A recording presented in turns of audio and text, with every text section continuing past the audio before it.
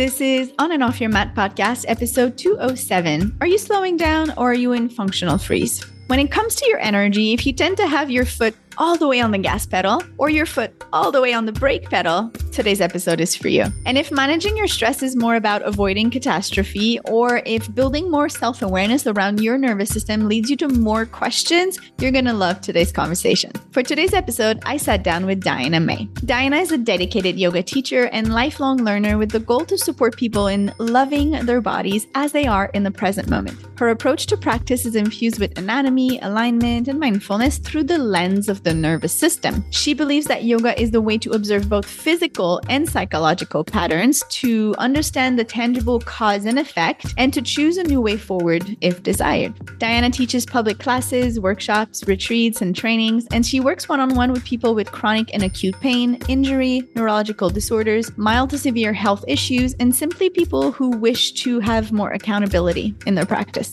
When we met, we were talking about slowing down, and she told me this story about herself where she was thinking she was slowing down because her life seemed so alternative when she compared it with people that were hustling in a 9 to 5. And her brain interpreted that because she was not doing that, her life was spacious and slow. But in reality, she was living in functional freeze mode. And since we've talked about those things separately on the podcast, I thought it would be super interesting to merge those two conversations. If you want to talk about them separately or hear me talk about them separately, add to your queue of episode 165, 5 ways to slow down and be more mindful, and all our episodes on the nervous system, but maybe start with episode 121, Nervous System 101. If today's episode inspires you in any way, share it and help someone else on their journey towards well-being.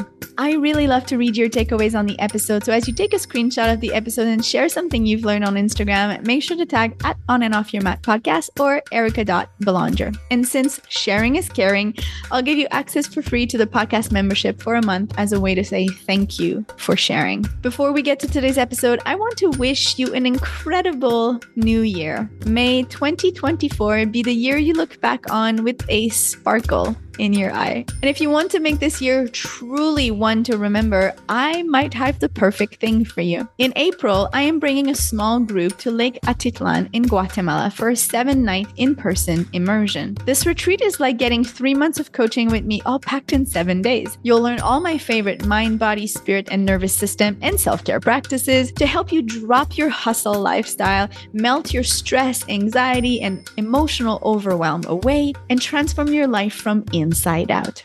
If you are a sensitive soul or you're yogi and you're ready to finally put yourself first for a little bit, cater to your own needs without guilt, and learn how you can return to your life feeling rejuvenated, but also equipped to make all of this last, this is going to be life-changing for you. You can DM me the word retreat on Instagram or send me an email and I'll share more info with you. You'll have my contact info in the show notes. All right, let's get to today's episode with Diana. It's going to be a good one. Hi, Diana. Hi, Erica. Thank you so much for joining me today. Yeah, it's so great to be here. And yeah, I already feel welcomed by you. Oh, yay. Can you tell us a little bit about yourself and your journey for listeners that don't know you yet or don't know you very well? Yeah, I am a lifelong yoga practitioner, also human being, also environmentalist, also somatic practitioner, and yeah, just regular old human. What brought you to yoga in your life? Yes, I think like so many people, my original entryway into yoga was because I had just gotten into college and I had no way to manage my own stress. I grew up single mom, 3 daughters. I'm the youngest of 3, and I learned to be a brainiac and an artist, and I was never really introduced to sports or anything like that. And I thought sports were stupid. So, which now I think they're amazing. The story we tell ourselves when we're growing up. Isn't that so true? Yeah. So I really just didn't know anything about taking care of my own body. And the stress got the most of me when I went away to college. And my sister, my oldest sister, heard that yoga helps with stress. So she took me to my first yoga class, which was the Ashtanga primary series. She had called the studio to ask if it was beginner friendly because, neither one of us worked out or were in our bodies. And the studio, like a great yoga studio, said, yes, yoga's always welcome to everybody. Everyone's welcome. You'll fit in just great. I couldn't walk for about 4 days. I was so sore, but I actually loved it. And I've continued to practice ever since. It's so interesting how I feel like everybody has the story of their first yoga class. It always kind of leaves an impression. Either you kind of hate it in the beginning and then for some reason you decide to continue going and then things change, or you go for one reason and you realize that you're getting something completely different that you needed. You didn't even know you needed. Like I've heard so many people like crying in their first class and be like, what is happening to me? Like all of these big moments. I love it. And I love too just how it changes over time. I don't know of a single yoga practitioner that's been practicing for a while who continues to practice for the same reason they started. Yeah. I mean, we're evolving. Yes. Yeah. And what we need evolves. The season of life we're in is changing. There's so many things in our life that are not staying the same. So it makes sense that our practice follows with us and evolves with us. For our listeners that are starting with this episode and they have not listened to either number 121, where we talked about Nervous System 101, or episode 165, that was called 5 Ways to Slow Down. Can we start today with doing a little intro on the nervous system? Because we're going to talk about fight and flee and freeze in a moment. And I want to make sure people at least have a general idea of what we're talking about so we're all on the same page. Can you get us started on that? Yeah, absolutely. So our nervous system, there's lots of different branches, but generally when we say nervous system regulation, we're talking about the autonomic nervous system, where there's your sympathetic branch and your parasympathetic branch. And the sympathetic branch is known as the gas pedal. We need this branch. We use it every day. It's really healthy to have a sympathetic charge in our system. When we're under stress or when we're under a perceived threat, we can have an excess sympathetic charge, for example, that turns into fight or flight. So the other branch is the parasympathetic nervous system, which is known as the brakes. And we, again, use this every day, every time we slow down, every time we exhale, every time we have a moment of down regulation, we're using this when we're digesting food. And when we're under threat or a perceived threat, it can turn into freeze or shut down. So yeah, when we think about the nervous system, we want to have a healthy level of upregulation and downregulation. And we want to be able to build our capacity to handle life's stress because we are human and live in a world with lots of things going on. So building up our window of tolerance so that we're not as easily bumped out of our window of capacity into fight or flight or into freeze or shut down. Or if we do get bumped out, we can come back a little bit sooner into this sort of homeostasis or optimal range, or in nervous system lingo, it's called the ventral vagal state. Yeah, we've talked about ventral vagal here. We've also talked about your social engagement state. So those are all the same things. If you've been listening to all of these episodes and you're like, are we talking about all the same? We are. So what we talked about when we were offline was the idea of slowing down versus being in a freeze state. So before we talk about those two things in comparison, what does a freeze state look like, feel like? What are we doing, thinking, feeling when we're in our freeze, shutdown, collapse? Yeah. So freeze is actually a blended state. And what I mean by that is that there's a high level of sympathetic activation. So we might be experiencing things like racing thought, racing heartbeat, a lot of anxiety, a lot of feelings, even sense of urgency. But our parasympathetic nervous system is even higher activation. So we're prevented from taking any action on said feelings. So the experience could be, really, really wanting to make a phone call and knowing that it's so important, but you can't do it. Or really wanting to say something in that moment, but your voice gets stuck and you literally can't speak. It could be something like watching a little bit too much TV just to quote unquote turn your brain off, stuff like that. And by the way, watching TV, there's nothing wrong with that. But the feelings in our body of like, I can't do anything. So I'm just going to put noise in the background. Yeah. Yes.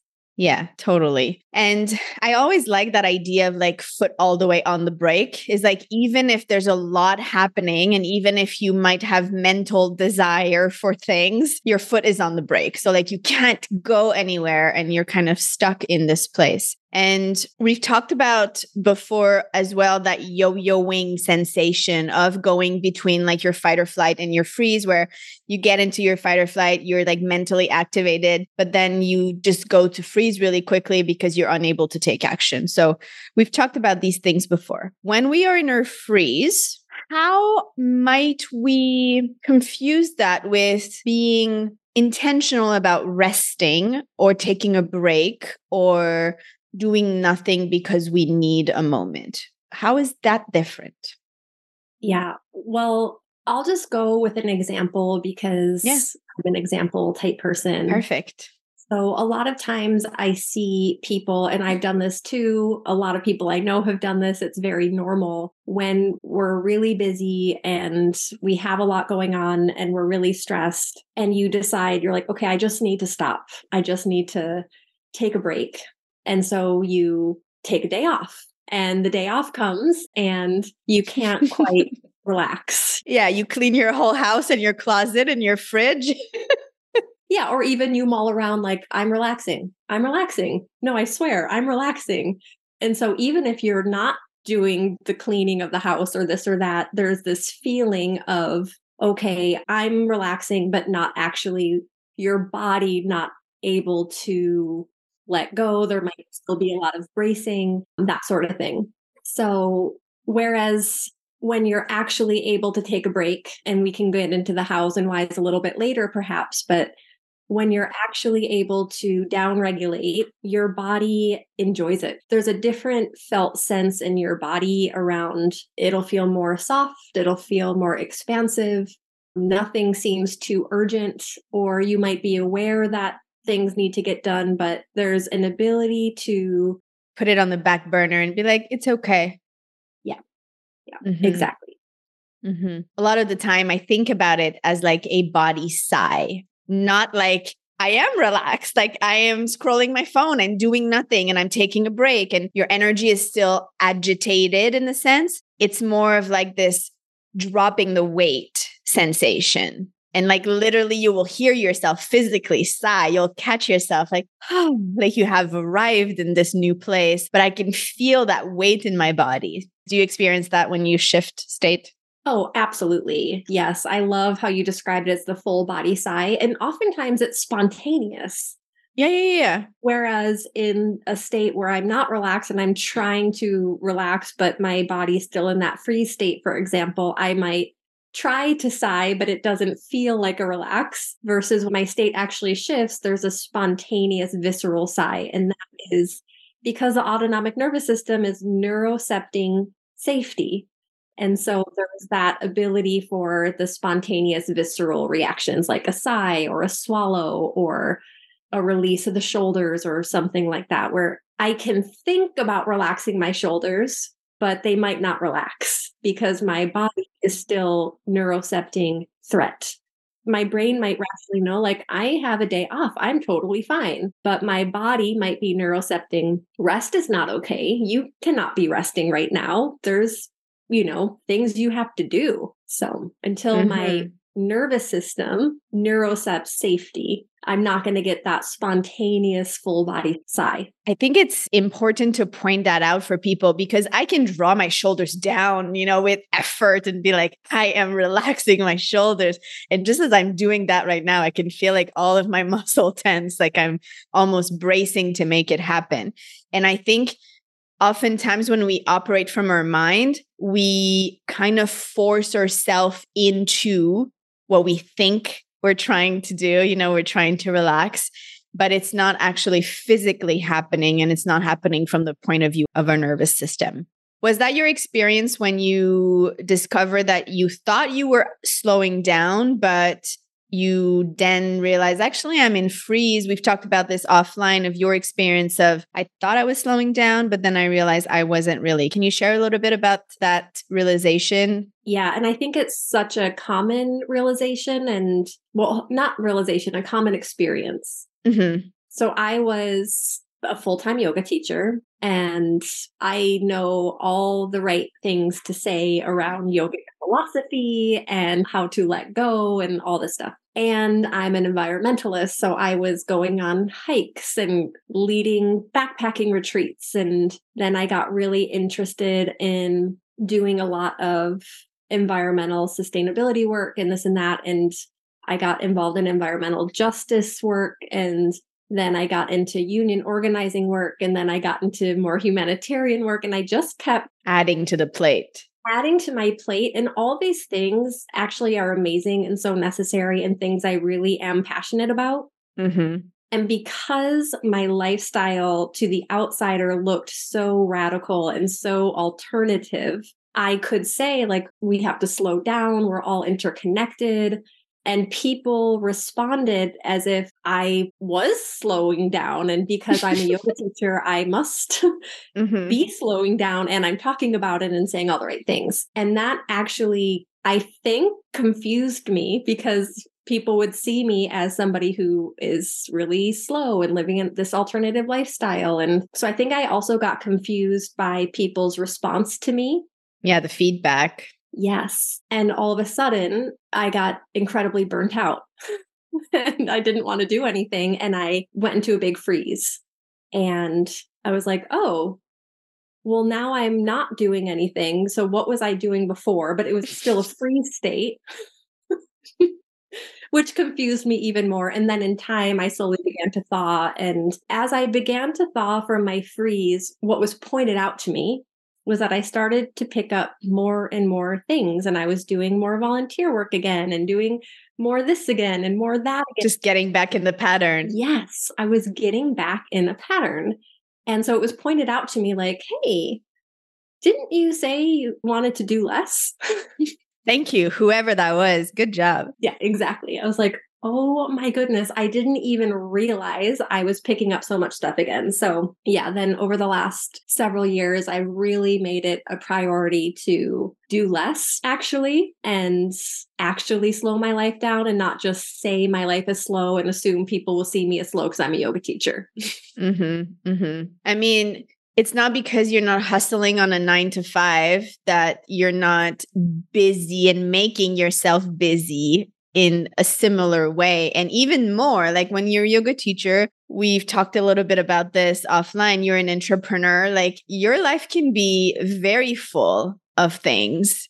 It's not because you teach about relaxation or you teach about embodiment. I just had this little confession on Instagram last week where I found myself in a freeze state. And I was like, I know that I tell you all the things on how to get out of it. Like, this is my specialty. I teach people how to get out of overwhelm and anxiety. And yet I'm here right now. You know, like it happens. It's not because we know all about it that we don't get caught up in the patterns of achievement, of doing, of, you know, more and more and more all the time. I like to think of it like a spiral. You know, this is my personal opinion. Anyone who is on some sort of coming to terms of self-acceptance and a healing journey, I know not everybody loves words healing journey, but whatever you want to call that, when you're on this kind of journey, it really is a spiral. And I don't know anyone who's been on a journey that hasn't found themselves in a very similar place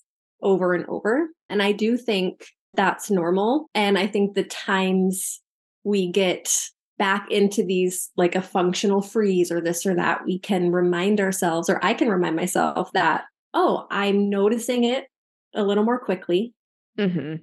I have more tools to come back into my window of capacity a little more quickly and have a lot more self-compassion when that does happen of like, yeah, it happens. I see it as a ditch.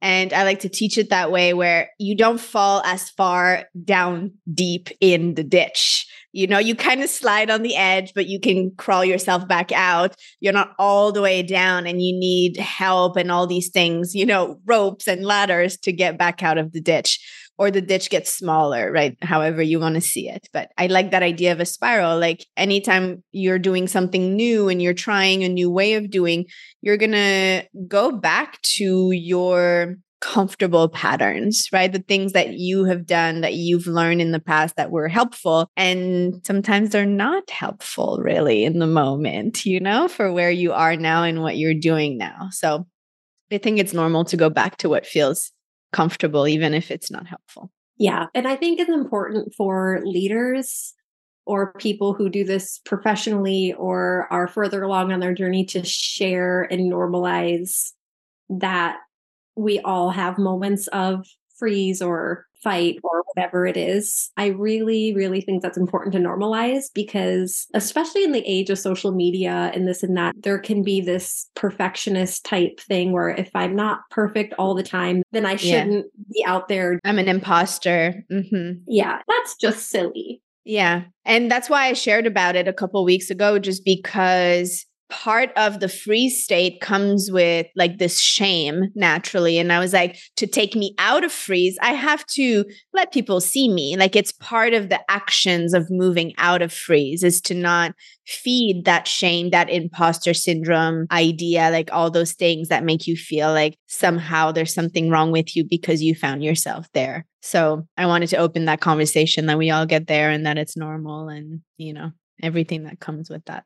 So what does it actually look like and feel like to truly slow down? What did you notice was different when you shifted? Yeah, one of the most valuable things that I personally experienced when I actually slowed down was that I didn't feel lonely. And that is something that I didn't know that I was lonely until I was like, oh, I feel more connected to the people in my life. My circle got a lot smaller, I will say that, but I didn't struggle with loneliness because I think for me, the fast pace, the overdoing, the functional freeze, those states tend to be protective, and the protectiveness of these states actually do separate you from your community. And yourself.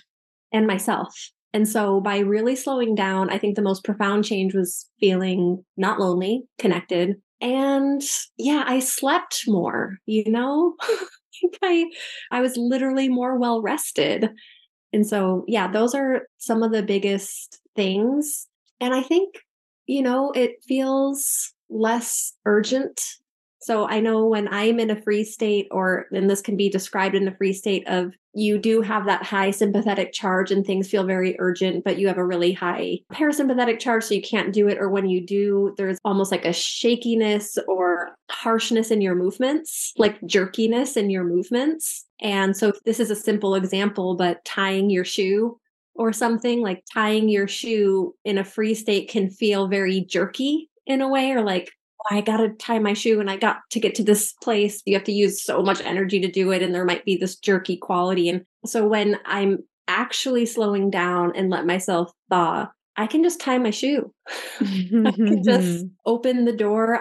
It's more fluid and easeful. Yeah. And I'm more aware of my body touching the doorknob and opening the door. And I'm aware, I'm stepping outside and wow, look at the trees. There's so much more space in my body to receive the glimmers and the fullness of the moment and not just what feels threatening to me.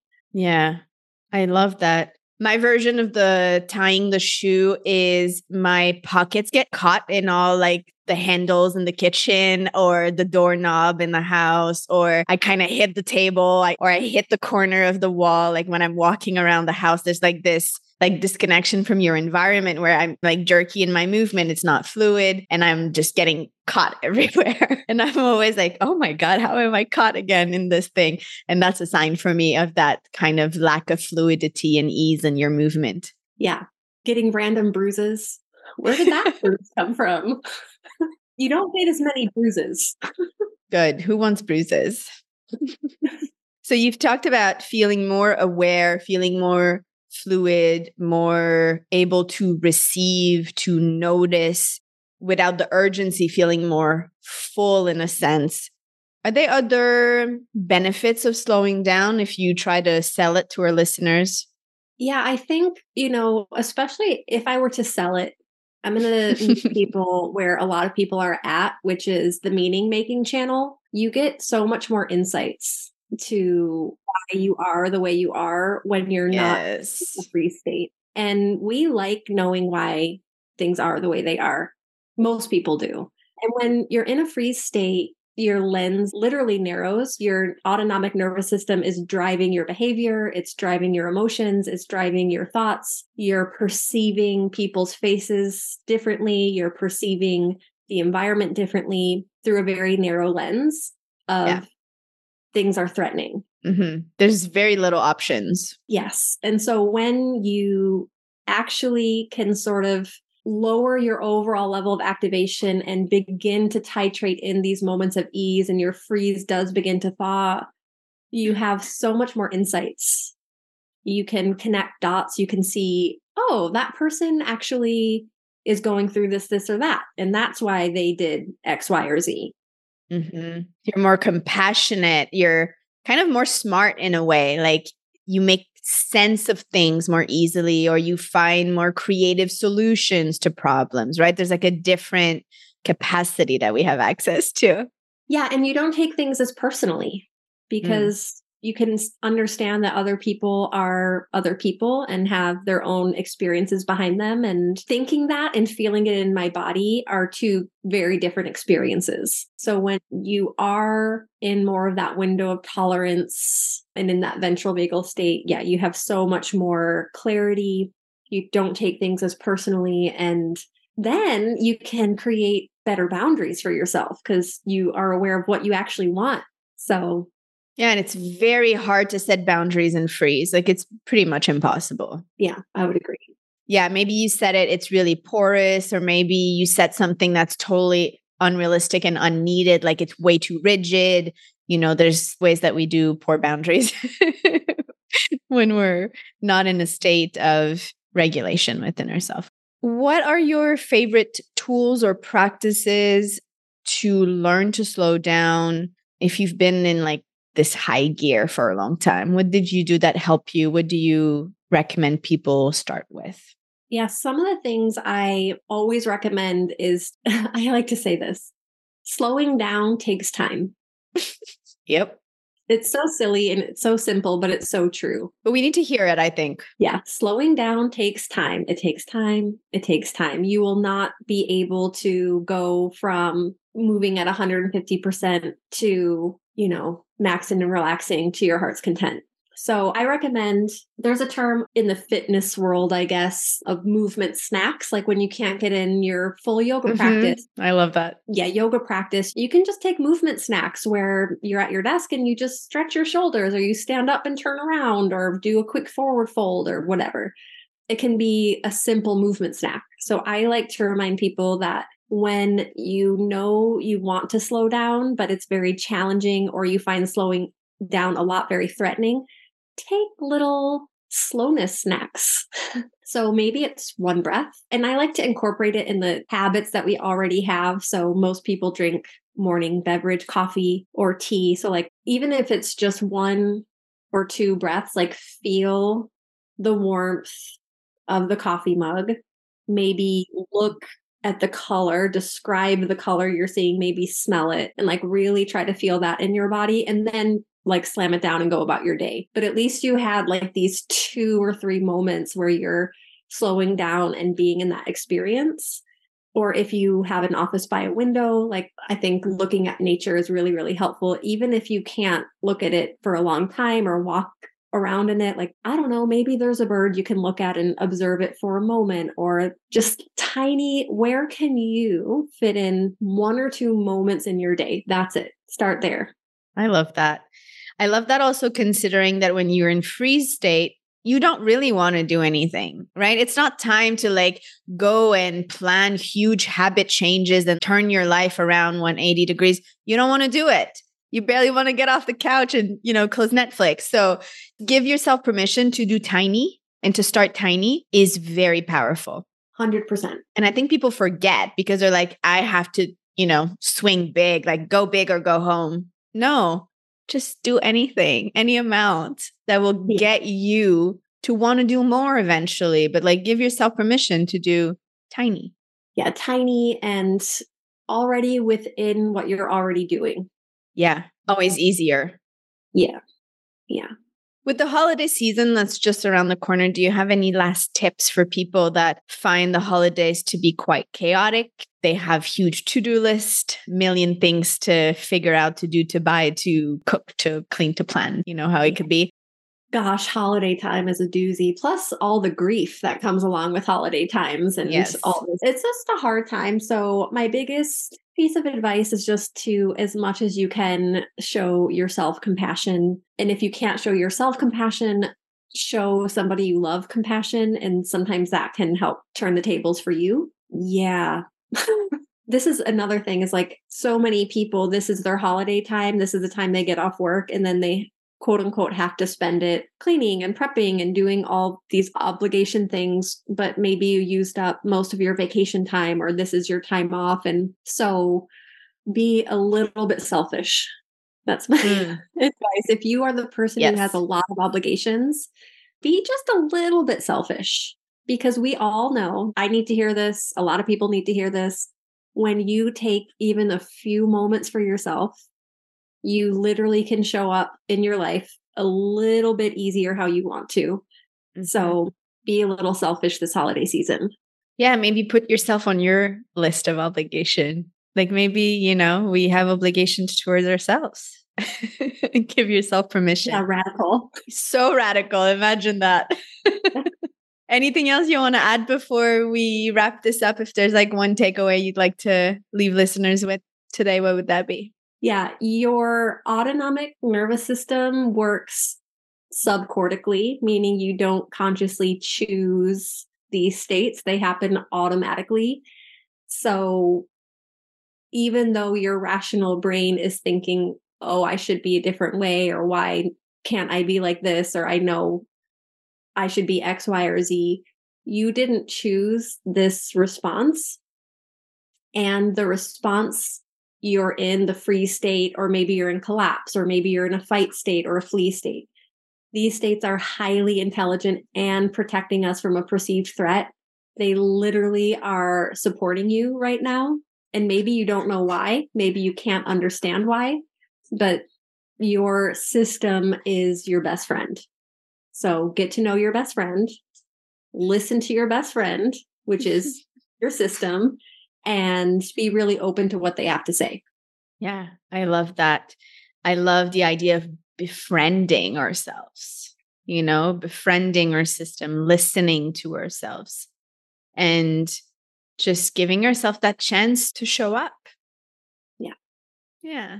Like you show up for everybody else, Yeah. I will put all your info in the show notes, of course. But in the meantime, where's the best place for people to find you if they want to learn more from you, they have questions, or they want to work with you in some capacity? What's going on in your world? You can find me on my website. If you love all things yoga and nervous system and philosophy, I am doing a 6-week course starting in January. Yoga in Depth, where we go over a little more in depth of the nervous system. We go over specific practices of how yoga can specifically help, and tie it also to yogic philosophy, because yoga is, of course, more than physical postures. And a lot of what yogis have known for a long time, we're sort of learning in this new neuroscientific type way. So it's a really great bridge of yoga philosophy and nervous system regulation. So I'm stoked about it. If you love anatomy and love nervous system or anything, you'll probably love this program. But yeah, just do something for yourself. That's what I want for you. Are you on any social platform if people want to follow you there? Yes, I am on Instagram, Diana May Yoga, and my website is dianamay.com. So thank you so much for your time today. That was a lovely conversation. Thank you so much, Erica.